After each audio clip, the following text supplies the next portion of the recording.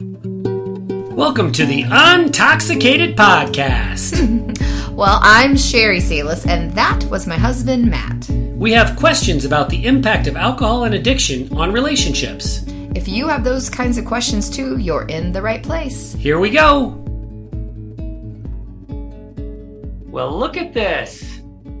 It's Nikki and Josh as I live and breathe. How you guys doing? We're doing good. Welcome to the Untoxicated Podcast. Really glad to have you guys on. Yeah, we're glad to be here. Awesome. Well, let's jump right in and let you guys tell your story to all of our listeners. I think it's a story that'll be compelling. I'm really eager. I think that you guys are the second couple that we have had on. So that's not been a side of this that we've done a lot. And I'm really excited to have you guys on to tell both sides of the story. The perspective that I share of the alcoholic in recovery and the perspective that Nikki, you share with Sherry, who is sadly not here and able to record today, but she'll be back next week. But so Nikki, you share that side of the street with her. So we're eager to hear what you have to say about not only your dealing with active alcoholism, but your discovery and recovery. So let's dive right in. I'd love to hear what role alcohol, and it's going to be funny because some of these questions I'm going to ask, I know the answers to because I know you guys a little bit, but some of them I either have never heard or I just don't remember. And I don't think we've talked a lot about the very beginning of your relationship. So when you guys when you first met and first started getting to know each other, what role did alcohol play in the relationship at the time? Were you both drinkers, neither of you drinkers? What was going on back then? So when Josh and I met, I was 21 and he was 20. So I would say alcohol played a pretty big role in both of us. I'd say normal, but I don't like that word. At least, normal is what society makes normal for that age. How about typical? You like that word? Yeah, typical seems a little better. Yeah. Typical 20-year-old. Yep. I mean, went to the bars, I was older, so I had to wait for him a little bit before we could do the bar stuff. Just had a lot of friends that drank, and we were always pretty much surrounded by it. I didn't, at the time, think of it as a problem. It was just the norm, the typical way to have fun. Yeah, absolutely. Did you guys, how long did you date before it started getting serious and then, eventually engagement and marriage? How long did that whole process take? He says 3 years, but I say we met on plentyoffish.com, which is funny. Wait, what's it called? Plentyoffish.com. Oh, I love it. I've never heard of that one. I had a customer tell me that he met his last 3 girlfriends on there, so I thought I would give it a try. His last Looks like it worked out. Yeah. So, oh gosh, we were together for like 3 years, and then he proposed. And we got married like a year later. So everything was pretty quick with us. It was one of those relationships where like we saw each other every day. Even though we met on Plenty of Fish, we literally only lived a mile from each other. So we ended up even having mutual friends at some point, or finding out that we had mutual friends.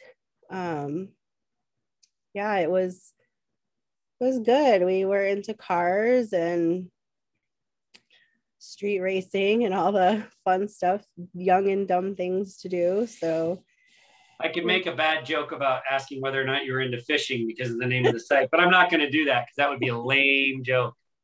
I did fishing when I was younger. Definitely not. Yeah, Josh is a yes, Nikki is a no on the fishing.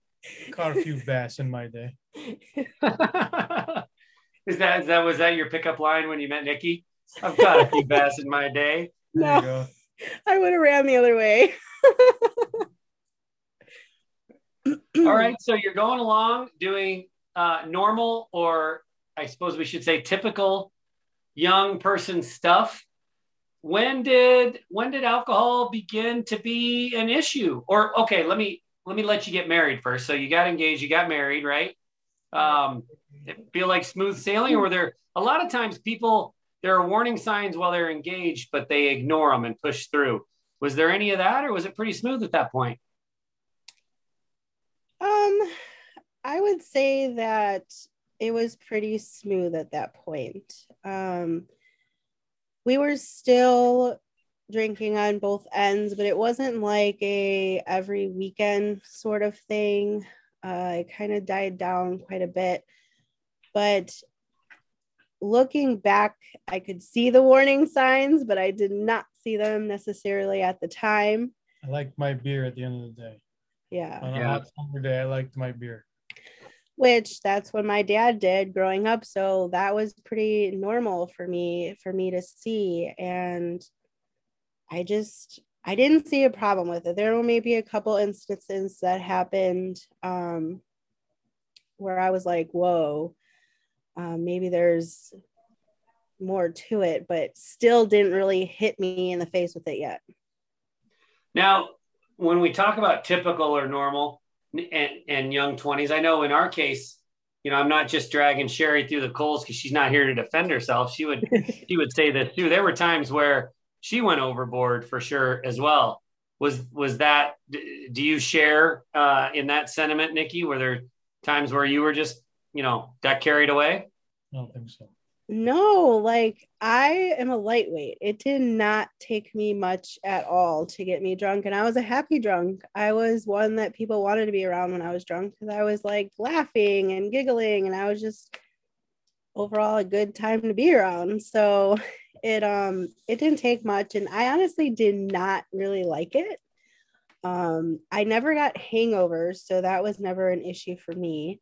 But I don't know, something about it just wasn't really my thing. I just kind of did it to fit in with the people around me. Gotcha. Now, Josh, I can totally relate to the cold beer on the end of a hot day feeling. That's certainly how it was for me for a long time. Did it get to the point where you started to feel concerned? Did it get to be, kind of a compulsive thing, and you needed it more than you were comfortable with? How did that go for you? No, it was, I don't know. I was going through a thing where I felt like I was entitled to have it. And then, I never really I wasn't one of those people that got drunk every single day. I just I would probably just drink maybe one too many. Maybe drinking a 6-pack just because it's hot outside and you spent the whole day in the heat isn't really a good excuse, but yeah, it's just, I was self-medicating and I didn't even know it back then yet. Yeah. We're always trying to run from things, but sometimes we know it, sometimes we don't. And then when we do know it, we end up drinking even more. Yeah. So you've got a really good grip and understanding of that now, but at the time you were doing it because it felt normal and it's refreshing. Like you said, I mean, you work hard and you feel entitled. And I mean, for Nikki to talk about her dad, that's what my dad did. Yeah. He would drink a 6-pack every day after work. I don't know when he stopped, but that was how I grew up. So I didn't really think anything of it. I was like, oh, this is what people do. Yeah. I mean, I share that in common with you as well. I mean, my dad, he drank beer on the weekends, but he drank gin during the week. But a night didn't go by when he didn't have one. So I totally didn't have a couple. I can totally relate to that just being so normalized. I didn't know any better. I didn't know anything else to do. So who got concerned first? Was it you? No, I know and we'll get into the Thanksgiving story, but was there creeping concern or was it just that kind of all of a sudden thing? Well, Nikki started slowing down and then I didn't want to stop. Sure. Well, you say that, but so he stopped for a few years. He quit. And he literally told me that he was an addict and he would tell people I'm an addict and you can't have someone do cocaine and only do it once. And so that's what he would tell people, and like, you know, to relate to like why they try to push him to drink something with him, and he'd be like, no, like, I'm an addict. And I'd look at him and I'm like, what? Like, no, you're not an addict. Like, you don't go home and drink every day, and like, you don't pound them back. And like, looking back on it, like, that happened. So he quit because for me, at least he told me in the moment, it was for like a health standpoint, right? Like, he was getting really fit, didn't want the extra calories. And so it stopped for a good period of time. We argue on the amount of time, but that, you know, that doesn't really matter in the grand scheme of things. But there were a few instances leading up to the big explosion, I should say. You know, he slowly started to drink again. And I thought it was odd because, you know, Josh was one that was cheap. When we go to a restaurant, that was the last thing he wanted to buy was a drink, you know, because they were expensive. And when he started doing that, I was like, this is weird. You know, I never said anything. I just kind of went with it. And there was one particular instance, looking back, that I remember, and it was a Boo at the Zoo. And we had the best time. We took our daughter, and it was a really great evening. And we came back, and I told him I needed him to do something and fix something on the car seat or something with the car. And he was acting real funny. And I remember that night going downstairs and seeing a bottle out in the open with a Coke Zero next to it. I remember that. And I went to my mom. We live with my mom. And I told my mom, this is your opportunity. It has to come from you. I'm like, if it comes from me, it's not going to be a good thing. And he's going to explode. And he respects you enough to where he'll almost respect her boundary more, right? So she told him flat out, this isn't allowed in our house. I don't know what's going on in your head or why you're doing this, but it's not going to be welcome in this home because, you know, we have our daughter here. And last thing she needed was to pick it up, because it's not like he hit it, and have the accident of her, you know, maybe tasting what's in the bottle, which there wasn't anything left, but a drop is enough. But I didn't tell him for at least until recently, I want to say within the last year, that it was actually me who found the bottle. I still have that note somewhere. I just don't know where it is. I misplaced it. And it was a turning point, because then he was like, I need help. And he went to AA after that. He was still very angry, but he went to AA, and I remember going with him, and it was like, you sat in a room, and it was a very large group of people. That meeting is actually very, very large. Yeah. And that's part of the reason why I stopped doing AA the first time, because I was hearing, it was in a hospital, in a hospital basement, and I was hearing stories of people worlds beyond what I was. So I let it get to my head. I'm like, well, I'm not like that. I did, you know, like we have it in our group. We talk about, well, I'm not like that guy. I'm not like that person. I didn't do that. I didn't do that. So I was like, I'm not an alcoholic. So I just kind of white knuckled it for a little while. Well, and I was the one going, you're not an alcoholic. Those people are getting out of jail and rehab and all these things. And I'm like, I just found one bottle and you're claiming you're an addict, you know, like I was totally over my head at that point. I had no idea. So at some point, Josh, for you, it went from, you know, drinking some beers after work, refreshing, to something clicked in your head before it did for Nikki, where you said, whoa, this is a problem. Can you talk about that a little bit? What do you mean? Can you repeat? Like what happened for you that made you say, because you said, like we both agreed, come home from work, have a few beers. That's what my dad did. That's what all the males in my life I'm familiar with did. No big deal. At some point, you started to be concerned about it before Nikki was, and say, I mean, for you to come out in parties and around other people and say I'm an addict, you must have realized you had a problem before she even did, right? I guess maybe, but not fully. I would that's when I first stopped. That was when I was what my sponsor would call it a dry drunk, you know. Sure. But I have one friend and now he's sober too, but he would always say you can have one. I'm like, no, I can't have one because if I have one, I'm gonna have like 10. And that was always the times when we had the worst instances is when we would go to family parties. Especially her cousin would go out to the to a bonfire. That we actually even had one of our worst nights because I got loaded on Mike's Hard Lemonade and stuff. But mixture of things. You know, like when all of your friends are drinkers and you tell them, no, I'm an alcoholic. No, you're not. Yeah. You know, like I have friends that in the program that are like that, but their friends knew they were alcoholics. So when they said it, they respected it. So the difference between that and my friends is nobody respected it. I kept having everybody in my life was drinking and trying to shove drinks down my throat, especially the guys at the work when I was working at the steel place.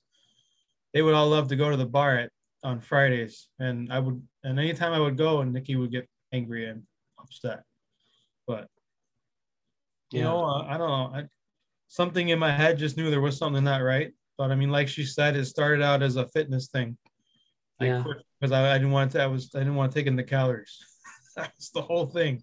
But so this is so interesting because a lot of it resonates with me. I know a lot of it's going to resonate with our listeners. You're trying to quit, and your buddies are telling you you don't have a problem. You know, just suck it up. Don't drink as much. You know, try to be calm around your wife, stuff like that. And then, you know, even Nikki isn't sure that you're an alcoholic. And then you go to the place to get help. And like you said, it's a big meeting and there's so many people that compare to you that have a bigger, you know, what seems like a bigger problem than you do. So you're like, man, everything is telling me except for inside where I think I got a problem, everything else is telling me I don't have a problem.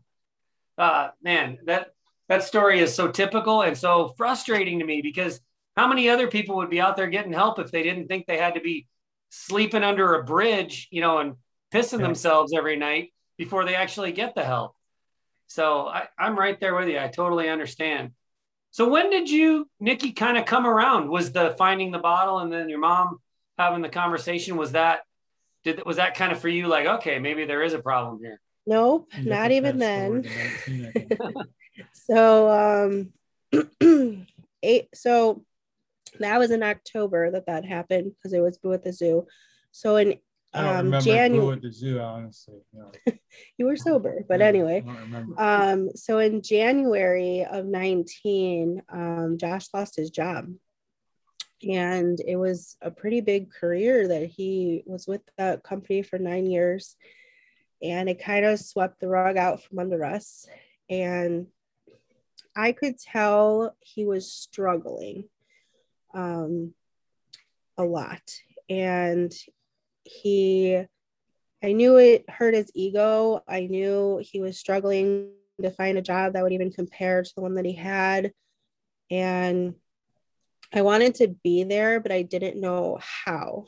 And around April of 19, I found a receipt that he left by the door in our house. And I not left, probably fell out of my pocket. Fell out of your pocket and landed on the entertainment center by the TV. But it was a receipt from the bar and it had 3 shots of whiskey on it. And it's still at this point in time, I look at it and I'm mad, right? Because now he lied about where he went that night and he obviously drank. And I'm like, you know, what's going on? He's like, oh, I relapsed. And he's using like these terms that I'm like, that are reverting back to this like alcoholic. And I'm like, dude, you're not an alcoholic. Like, I still wasn't there, but I was mad, but I still wasn't there to accepting that he was an alcoholic. And so I went with it. He claimed he was going to go to meetings again. I don't know. He said he did. I went to the very same meeting that drove me away from AA. Right. So it didn't help. Like an idiot.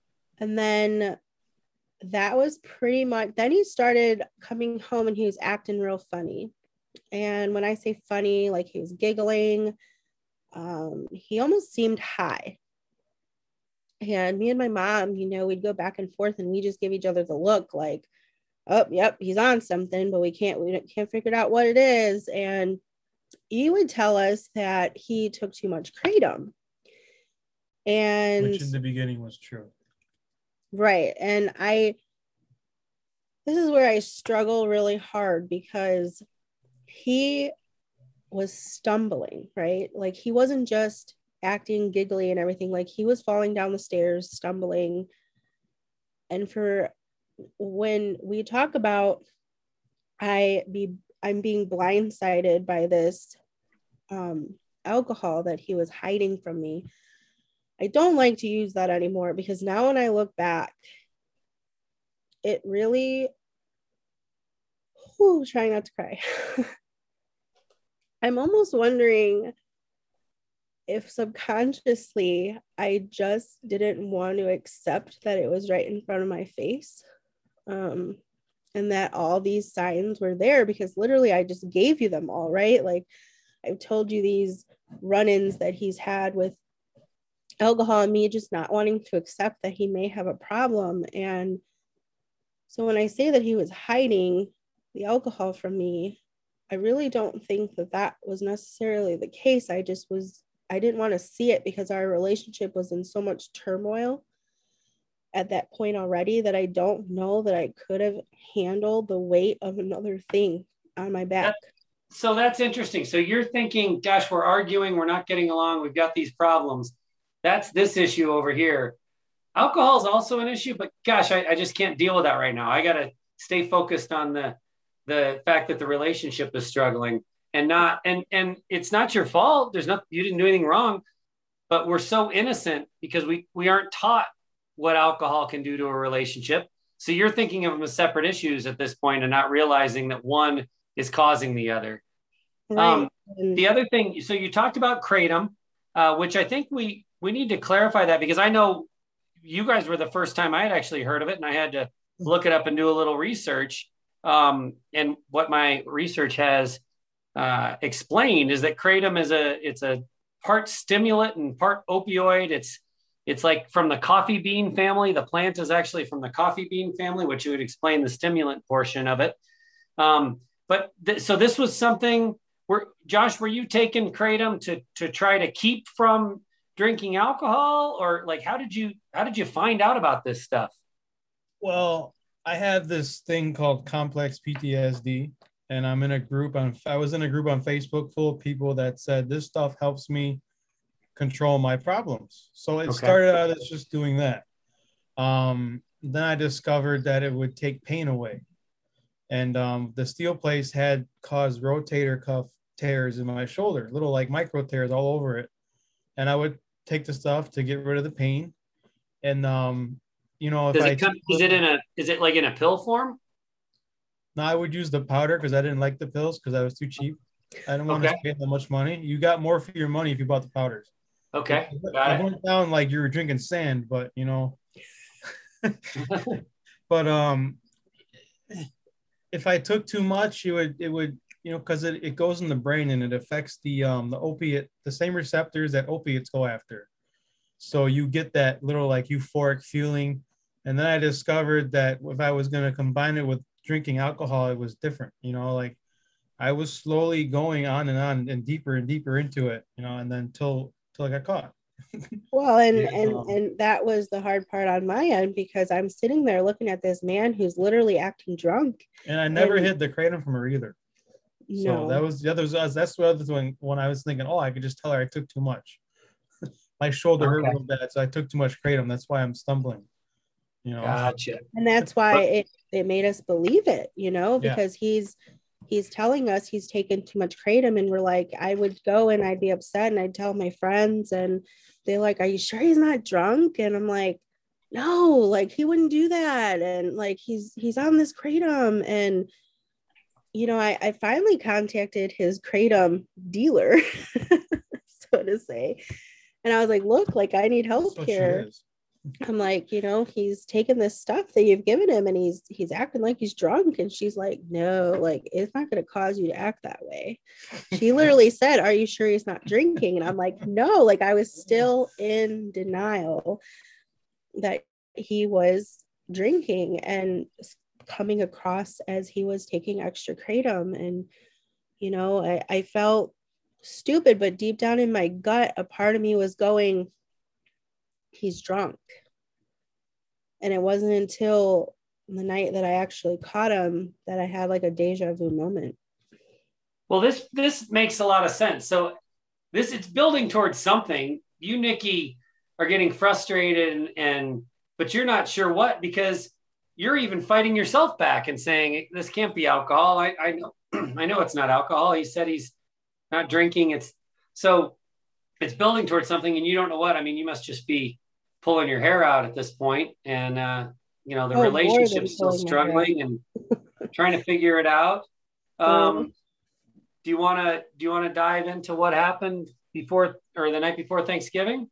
Well, the relationship was holding on by a thread at this point, and the lies, it's just kratom, and I wanted to believe it because he'd tell me he's in pain and he's taking it for pain. And I, just tell him like, take something else. Why is it making you act this way?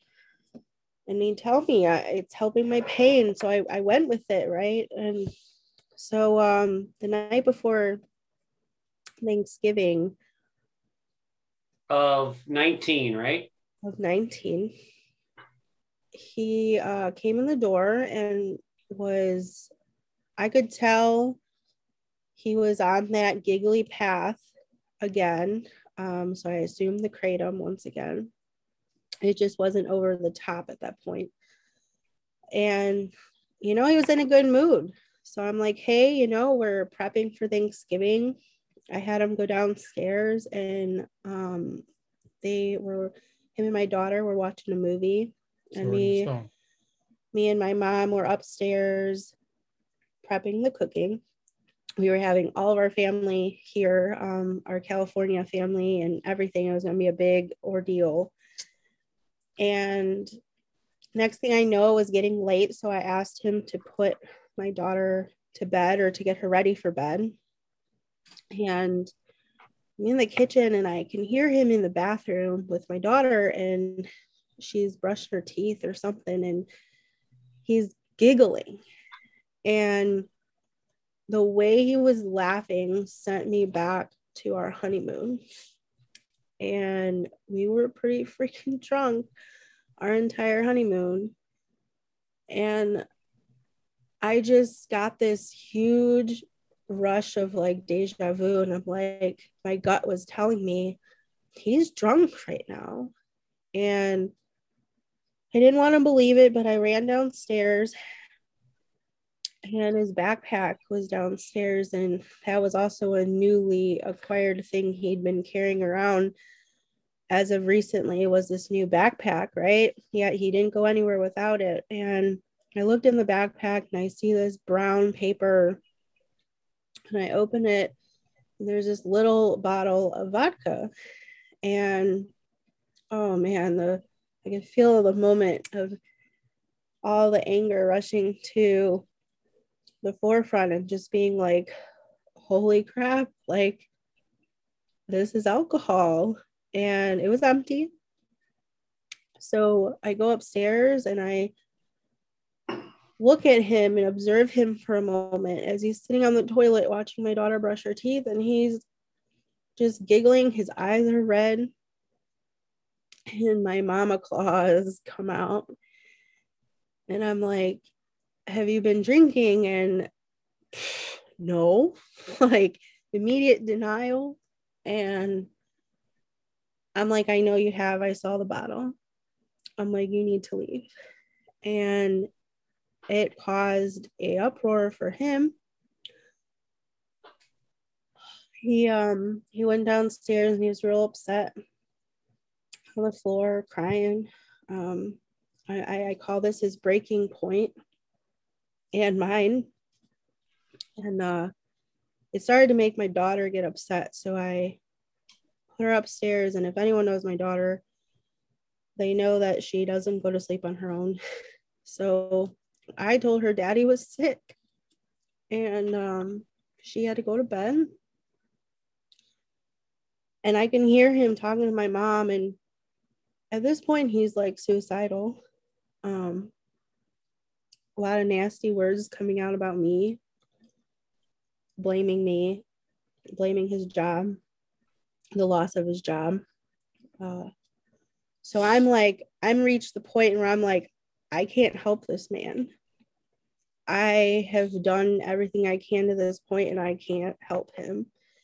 So I'm texting his therapist, his old pastor, and his like pretty much only friend at the time. And his friend got back to me the quickest, and I felt very blessed because it's the day before Thanksgiving, you know, like who's going to answer me at 9:00 at night? And he did. He came over, calmed him down, talked to him, and put him to bed. And you know, that's what friends are for, right? Yeah, and I was super thankful for that because he's like a brother to me. So yeah, I don't know that me or my mom would have been able to handle, because he wanted to walk out the door, and he wanted to basically walk into traffic, and I needed that higher force, someone other than us who he might listen to or better. And so he's in bed and I'm in bed and I'm shaking because right now I'm just beyond upset. And I don't remember a lot of this, just to let you know. Sure. I can understand that. Let me ask you too, Nikki. I understand how upsetting this is and how much anger there is involved. Was there any feeling of relief though? Because like you had known something was up and something was wrong and you finally figured out what it is. I mean, it's not uncommon in relationships for the drinker to hide the drinking completely. And then all of a sudden, you know, through an incident like this, it comes to light what's really going on. So was there any feeling like, aha, this is the problem. Now I know at least. Or were you just too angry to think that way at that moment? When I caught the small bottle in his backpack, I felt a little sense of relief. But I was still really angry because then I'm laying in bed and I can't sleep.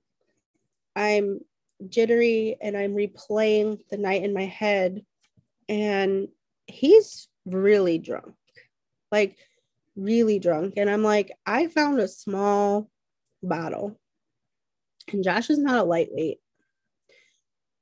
And I told my mom, I said, I mean, it was probably midnight, 1:00 at this point, and I'm like, I have to go in his car. I said, my gut is telling me there's more to this, and I have to go. And my mom's like, no, like, don't, there's nothing in there, Nikki, like, go to sleep. It's Thanksgiving, we have a big day tomorrow. And I said, I have to go to his car. So I did. And she like kind of stood watch, because if he woke up and saw me rummaging through his car, he'd be pissed. And so I go outside and there's what ended up being like 5 or 6 bottles, plain as day. And I'm not talking about the small bottle that I found in his backpack. I'm talking like the 120-ounce bottles, probably the biggest one you can buy at a grocery store, with the receipts. And vodka, right? Vodka, front seat, back seat, trunk, half open, empties. Josh, was it vodka because you liked the taste, or for many of us, myself included, we end on vodka because we can mix it with anything and nobody can smell it? Was it one of those deals? Hard to smell. It was inexpensive, and the brand I found went down like water, but was pretty much more powerful than a lot of other vodkas. But you didn't taste it. Yeah, so, you gotta love those Finnish people. But yeah, and I saw the receipt. It was from, that one was fresh. from the night before he got home. I mean, a $20 bottle, and it was huge. I was like, it's a dream come true for an alcoholic, you know? Yeah, absolutely. It's a good couple of days. Yeah. So I went back in the house. I took all the bottles with me. Now, didn't you tell me they were in the car, but they weren't even super hidden, right? No, not at all. Because I think that's a fascinating part of the story. Kind of Out in you the could have seen him at open, any point. on the floor, on the seat, behind the seat. The trunk was the only ones that would seem to be hidden, but I'll tell you why That I was know the boiling this, point. because Josh used to go out to his car anytime me and my daughter had to go with him anywhere, and he'd clean out his car. And now I know what he's been doing. He would take the bottles, hide them or under blankets in the back of his trunk. And now it all made sense. But now, to this day, it's still a trigger anytime he has to like clean out his car, because I knew that's what he was doing all along now when he used to clean and put stuff in the trunk. So those were the only bottles that were actually hidden, were the ones that were in the trunk. But I knew better than to just think they'd be out like that. Like, I feel like I was an investigator in my past life. But anyways, I just knew, like, I got to dig here. And like, he had big, heavy blankets, and they were, in the blankets. One was in a bag, and I took him in. I hid his keys because I feared him waking up and wanting to just leave. And the next day, he got mad, demanded his keys. I thought for sure our marriage was over. And I literally told him, like, you need to go to AA and you need to get a sponsor, or you're no longer welcome in our home. And thank God, he's here today still. But we, the next day he went to AA and he got a sponsor. And the next day, not Thanksgiving, but the day after Thanksgiving, he went. I found my sponsor on a Saturday. But that's beside. Well, Josh, I'm curious, when the bottles were in the car, and you didn't necessarily know that you guys were going somewhere as a family, so you hadn't moved them to the trunk. Them being that much in plain sight, is there any piece of you that did you kind of almost want to get caught? Like, were you? Was there any part of you that was like, man, this isn't going well? And gosh, if she'll only find out, then that's the breaking point, and I'm going to have to deal with it. Or was it just kind of the carelessness of an alcoholic to just leave bottles laying around? I'd say it's a mix of both. Yeah. Part of me wanted to get caught because part of me knew what I was doing was bad, and part of me knew that I was going to end up in some bad spots. But it was a rough day at work that day, and then with me, I'm not good with family, or at least I never used to be. So it was the day before Thanksgiving. I felt like I wanted to get extra drunk, because I wouldn't be able to do it while everybody's there in front of her. I thought that I was, but then, so it was probably a mix of both carelessness and just, maybe it was, maybe there was a little bit of thrill of how much can I get away with, I guess, kind of stuff. Before she puts it together. You told me. I was drunk at work too. And I don't know how customers ever didn't smell it. Because at the time I was working at a dealership, and I had discovered that being drunk led to bigger sales, because I'd get funnier and more charismatic when I was drunk. So I was like, oh, this is cool. I could do this while I'm at work. I can make extra money.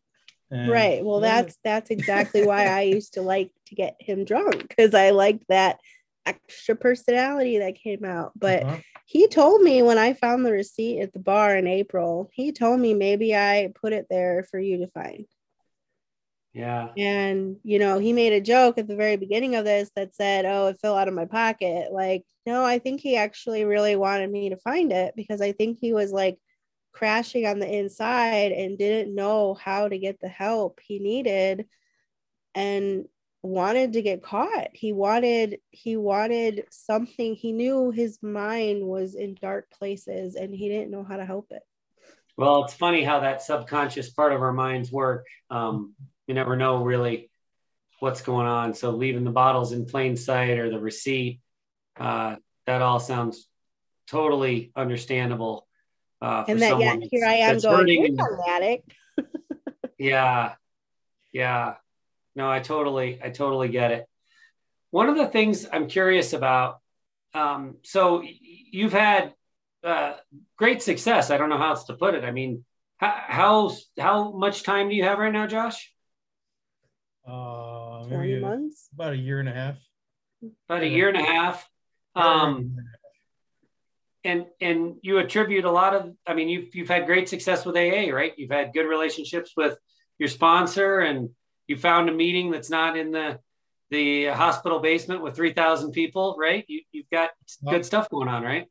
It's the Alano Club, so it's a little smaller, but I mean, I heard what I needed to hear from him because he was the actual, like, one. There was a speaker meeting I went to, was my second meeting. The first meeting I was hiding in the corner, and there were a whole bunch of the guys that are in my home group that were there that night, and they remember me hiding in the corner, not trying to look like but we know when people are new. So the next day was a speaker meeting where my sponsor was actually the one up there telling his story, and I heard a whole bunch of stuff that inside as just the dribble started running, and I was like, you know what, I was gonna sneak out of sneak out of there because I was still in my head. I was thinking I'm just gonna do this to get her off my back, but something inside me made me go up to him and say I need help, and here I am. Wow, man, that's cool. That's very cool. One of the things that I know we've talked about before that's a little bit of just a difference of opinion that I want to explore a little bit.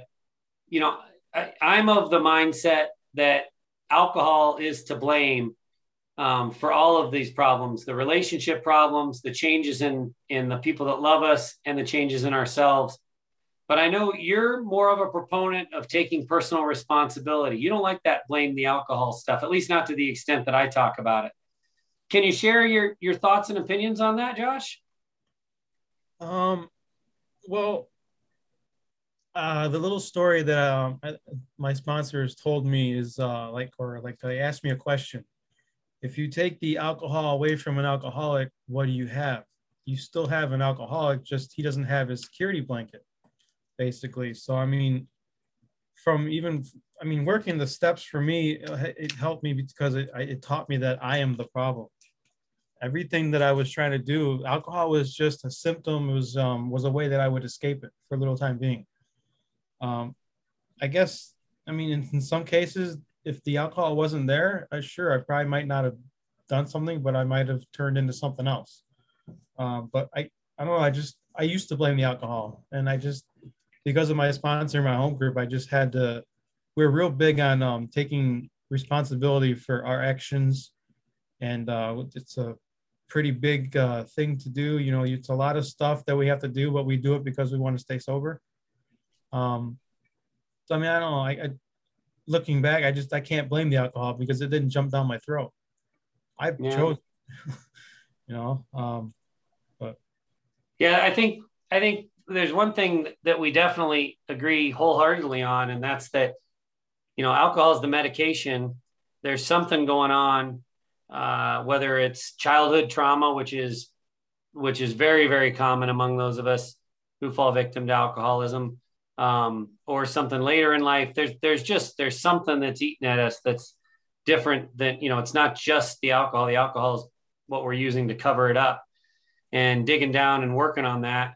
And I just applaud you, man. I think it's great that through the 12 steps, that's the mode that has resonated with you and helped you to work through the thing below the alcohol that's eating at you. Is it safe to say you're done with Kratom as well? yeah, I haven't had any of that in at least a year and a half as well.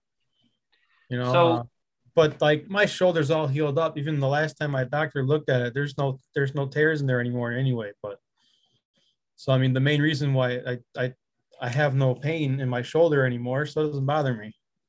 But yeah, but you mixed the Kratom with the alcohol and we're like, wow, that yeah, feels pretty yeah. good. I mean, So at this point, I'm just not going to do anything that I think might lead me to relapse. And I think Kratom might very well possibly do that, because in my head, it's going to be linked to alcohol. So even if I was in pain, now I just take some Tylenol and I deal with it, you know? Yeah. Yeah. So Nikki, I know that in Josh's early sobriety until somewhat recently, you were in contact with his sponsor. And I think that's a unique and interesting part of the story. How did that come about? Was it just you felt so strongly and you wanted your husband to be healthy, and so you got involved in that process?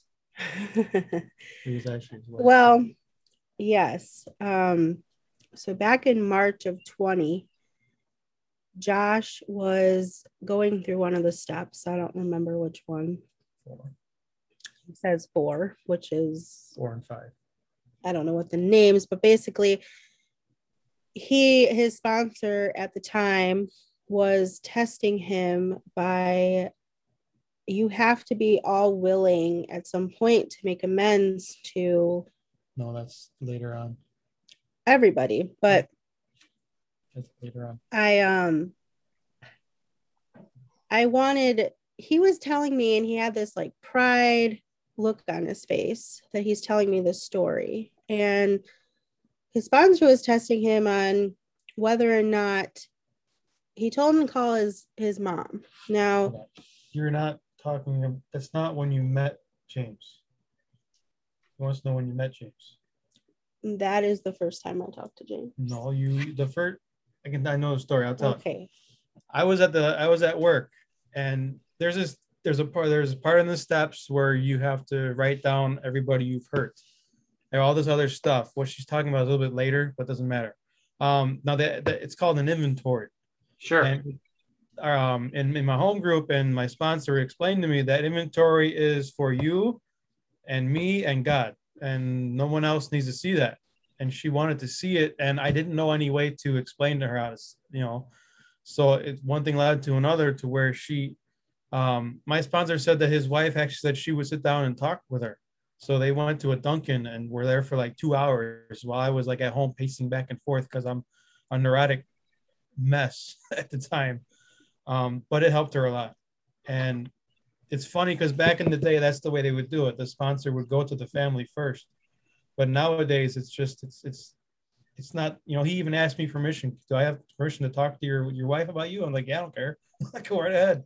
If it's going to help, then that's fine. We have our stories mixed up on time, but for me, my version of this, we did meet, yes, but my thing was, he was going through a step and his sponsor wanted him to call his mom, and he was like, oh, I don't have her phone number. And Josh was replaying this story to me, and he was so proud because he was able to move up a step in his recovery, because his sponsor said he did everything right, and he was supposed to then call his like sister or something, or someone who can give his mother's number to him. And Josh is like, yeah, I moved up a step. And I'm like, yeah, but like, you lied. Like, you have your mom's phone number and you just moved up to the next level or next step based on a lie because you have your mom's number in your phone. And he's like, oh no, it doesn't matter. Like, I'm on the next step. And I'm going, no, like, this is wrong. Like, step 1 is honesty. So I contacted his sponsor, and bless this man, because when I see him next time, I'm going to be giving him a real big hug, and his wife. But I was like, hey, I'm just letting you know, like, Josh lied. Like, he has his mother's phone number. Now, his mom was a big trigger for Josh because she did a lot of pain to cause a lot of the things in his childhood. And I understood why he lied wholeheartedly. I get it, but it was still a lie. And I knew in the program, you're supposed to be honest. And so his sponsor then told me, hey, look, like, I'm going to give him a couple days to come to me with this, because I had told him that he was going to come to him and admit that he lied, but I just didn't feel he was going to. And so he did. He gave him like 2 days, and Josh didn't say anything. And so he had texted me and said, hey, can you give me his mom's phone number? I'm going to test him tonight because I see him in person. And I was like, yeah, here. And so he sees Josh and he's like, hey, call this number. And he like types in the number. And of course, mom displays on the screen on Josh's phone. And of course, he's caught red-handed then. Well, now Josh knows that we've talked, and he was pissed. And so he got moved back down to step 1, which was honesty. And Josh was mad. I mean, he was mad for days, like at me for it. And I'm like, well, you're the one who gave me his phone number, and I took advantage of it. Like you lied. Like, I don't need this. And I was trying to take control of the situation and hold him accountable. And his sponsor greatly appreciated that, because he probably wouldn't have known that otherwise if I didn't come forward and say it, because he only gets what Josh tells him, and he was getting a different perspective from me.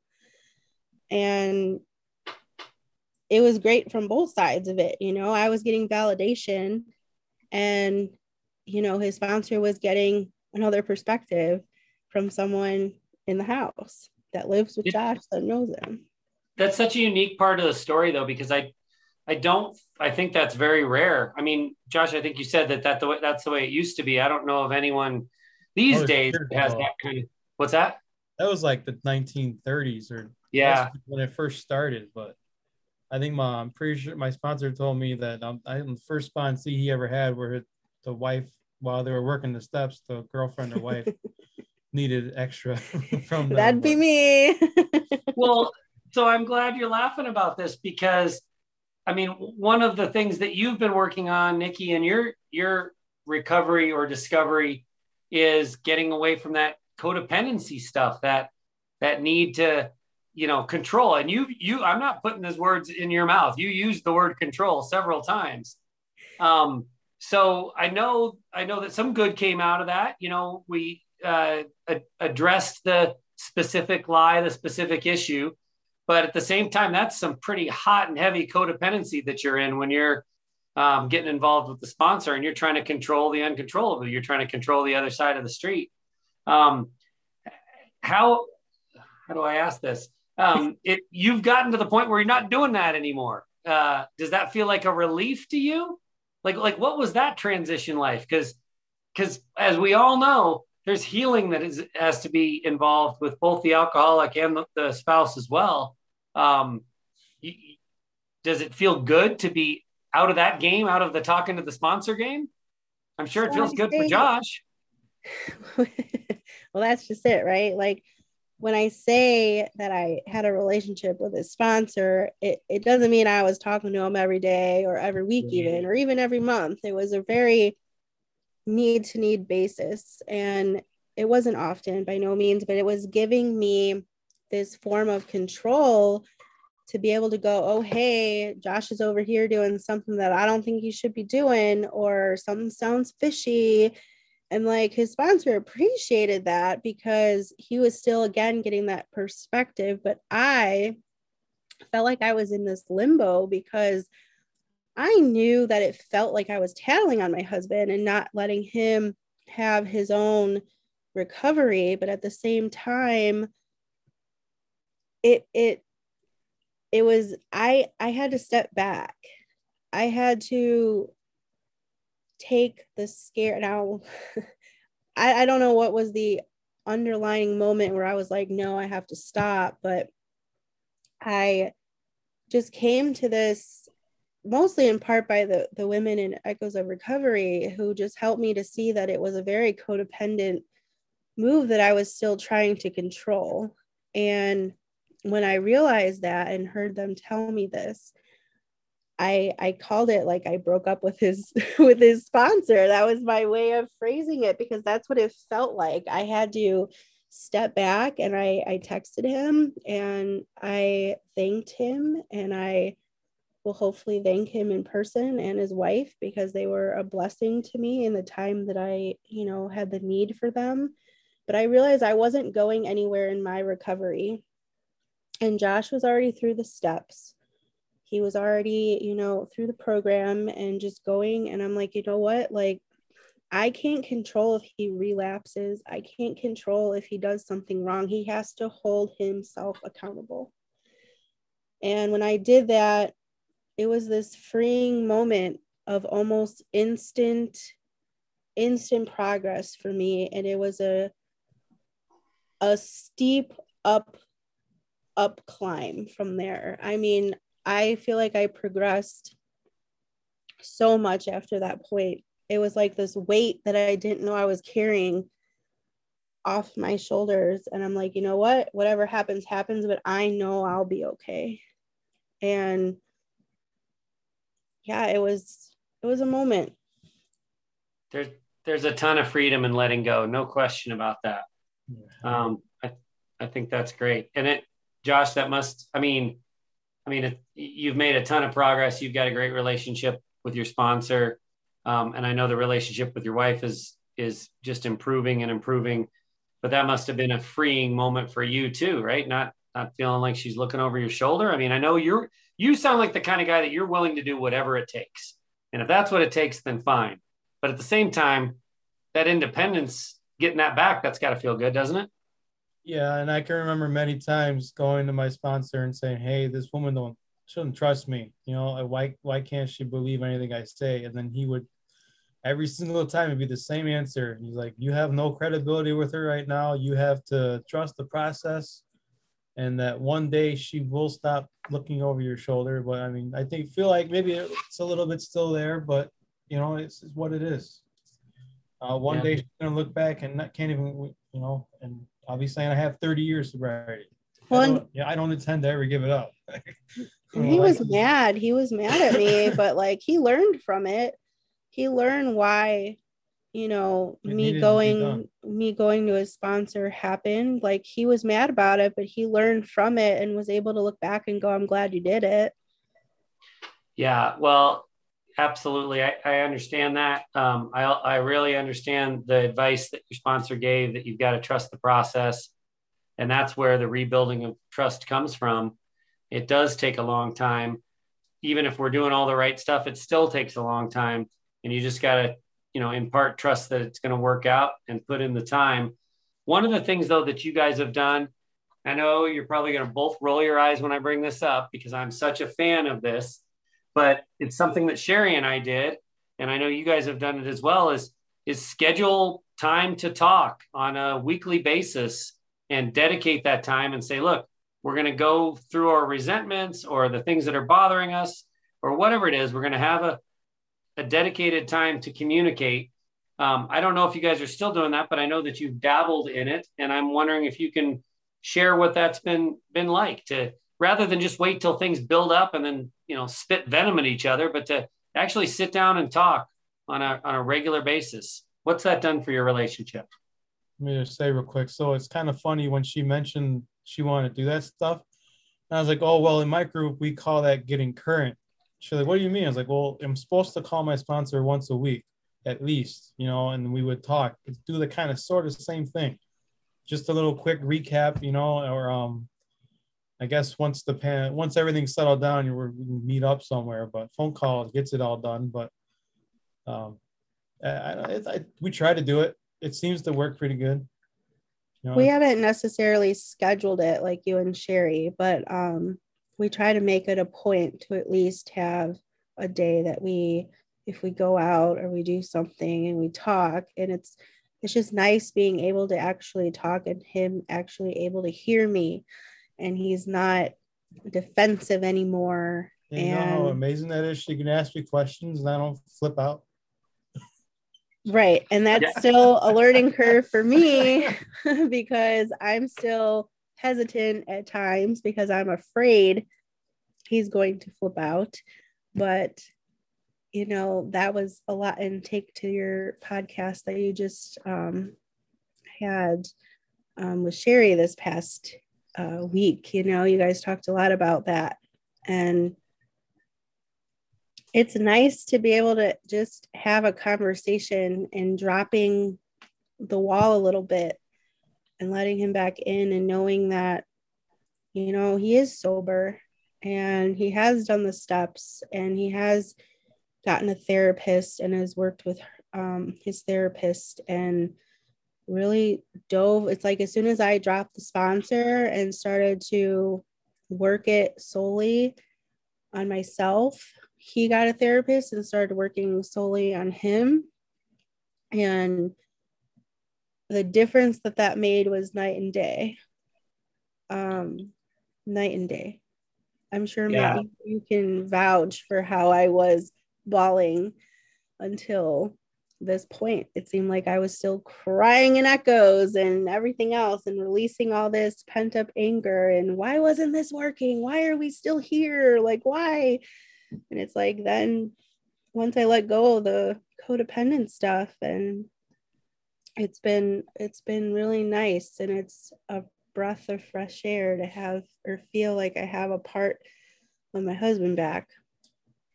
Well, we always say there's 3 steps in the process. You've got it in the step that we skipped, Sherry and I skipped until we finally figured it out, was Sherry working on her stuff. I was working real hard on my sobriety, and we were trying to work on the relationship, but we hadn't given any space for her to work on her stuff.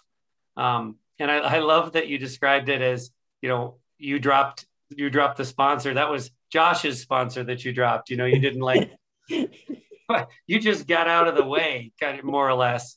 And I fully understand the reasons that you were involved to begin with, but it is such a freeing thing for you to get out of that piece of it. I'm sure in a way it made his sponsor feel a little like he was now left in the cold as well, because he had such great insight coming from my end as well. But his spy on the inside was gone. Respect for him. Yeah. Well, my sponsor's all about service work, so he doesn't care. He loves all that. It's considered service work, But I will say I don't believe you need AA to be sober. But what we have in my group is it's not regular AA. It's like we like to say it's a step above, because it's just, if you just go to the same place every week or every for meetings, it's not the same, and we require more of ourselves. But I have friends. Is that the service you're talking about? That's what you require more of? Oh, if one of us is not doing what we're supposed to be doing, we jump on them. I didn't like it at first. I hated it, but I mean, it keeps my butt in line. I'll say that much. But it's a true fellowship. It's not just yes, and it's a support program, But I have friends that I know someone when I was at the dealership. He was 30 years sober, never went to one damn meeting in his life. Just decided one day he wasn't going to do it anymore, and he's a good person. He but for me, I needed it. I'm glad it's doing so much for you. That's great. Yeah. I don't know that I'd be here without Echoes. Yeah. Because I would say that too. Echoes has been a blessing I didn't know I needed. Nikki tried Al-Anon, didn't like it. Yeah. I know a lot of people told me that they didn't like that either. But since she found that program with you, it's good. It helped her a lot. Well, and it sounds like, it's mutual, just like it is in your group, Josh, where if somebody's hurting, you're going to jump in and help them out. Nikki, you give as much as you get out of the program, and we definitely appreciate that. One of the things that you've shared recently, I want you to tell this little story. You've talked about how there's laughter in the relationship again, and that had been missing for a long time. Tell the light bulb story real quick. There's a new development in the light bulb story. So this is going to be like Sherry and I. This is going to be like Sherry and I's bucket story. You guys have listened to the podcast, and we talk about that damn. You keep talking about how cheap you are, Josh. We've talked about a damn $8 bucket like 3 times on the podcast. Yeah. So recently we had a bulb start flickering in our kitchen, and Josh took it upon himself, because he's been working more about helping around the house, and took it upon himself to go buy some new light bulbs for our kitchen. And he put them in, and I swear you could see our house from space, but like half from space because he only replaced one out of the two bulbs. So 2 out of 3. It's like half from space, maybe, but I just couldn't stop laughing because like then I'm on the phone with my therapist, right? And I'm telling her about these bulbs that were like, oh my God, my husband replaced them. Yay. But it's like, oh, like this is not a good bulb. But how do you tell your husband that, right? Because he did something very good and helpful to be supportive in the household. And she's like, you should totally print out a picture of Jesus. And now we can all pretty much paint this picture in our head of Jesus with like the aura behind him, or that like moment, you know, that you see in movies. Like the halo, like the halo thing. Yeah. The halo. And like, so I found one and I printed it out and I marked on permanent marker on it. And I said, even Jesus uses soft white lights because it was like such a soft light behind him and not this like LED looking like I'm in an science lab light, you know. And I put it in the kitchen and like put it on display, and right by where Josh drops his receipts when he wants you to find them. Not the same spot, but I hate yellow lights. Yes. So how did you take the picture, the little note for you? I never even put it together because I'm not on Facebook as much anymore. So it didn't even show me what she posted online. So then when she said something about a light bulb story, I was like, what are you talking about? You didn't see my post? I'm like, what post? You know, it didn't tell me. I'm like, you didn't see what I put on the cabinet above the light switch? I saw that, but I don't know. It didn't click in my head. I didn't think anything of it. And then recently we went to another person's house and her husband was like talking about his obsession with like things like light bulbs and like stuff. And we're talking about smart bulbs. And so Josh went out now and has bought smart light bulbs for our house. What do those do? Well, I connected them to my Google and I can tell her what to do. They change colors. Wow. So I put one in the living room. I put 3 downstairs. I haven't bought more, but I told her to turn on the light and it was daylight. So it's like really bright white. And I was like, I told her mom, I was like, you don't like it? Tell Google to put warm white. And then boom, it turned to yellow, ugly white.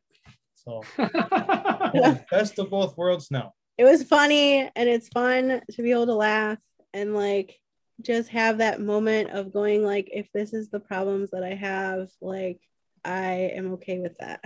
And I know back when I was drinking, if I had replaced the light bulbs and then Sherry didn't like them and had made a little joke, I would have been all upset. Like, look, I did this for you and you don't care.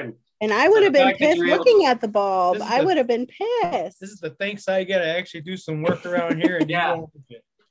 Not only are you able to laugh about it, but you upgraded to the smart light bulbs. That's pretty amazing. The look on our daughter's face when I said, hey, Google, make the light red. Yeah. That's worth the price of admission right there. You're not cheap. I think those have got to be expensive. Smart light bulbs. They are the less expensive brand. It's like a badge of honor to be the cheapest you can be. I love it. Yeah, that's great. My parents called it frugal. Frugal. Exactly. Well, Nikki and Josh, I just can't thank you enough for coming on and talking about this. I love to hear you laughing and smiling. I've learned so much. And our listeners have learned so much. They've learned about Kratom, which many of us didn't know what that was. They've learned about plentyoffish.com. I mean, listen, if you're looking for someone, try plentyoffish.com. I didn't even know that was a thing. And then the way you guys talk about it just rolls off your lips like everyone's heard of it before, you know? Pretty great. As far as I know. Well, I'm glad. Not free anymore. It was I'm free. glad it brought. I'm cheap. It was free. And Match.com. Thanks. Great. And you saved that money to buy smart light bulbs later. So it all worked out.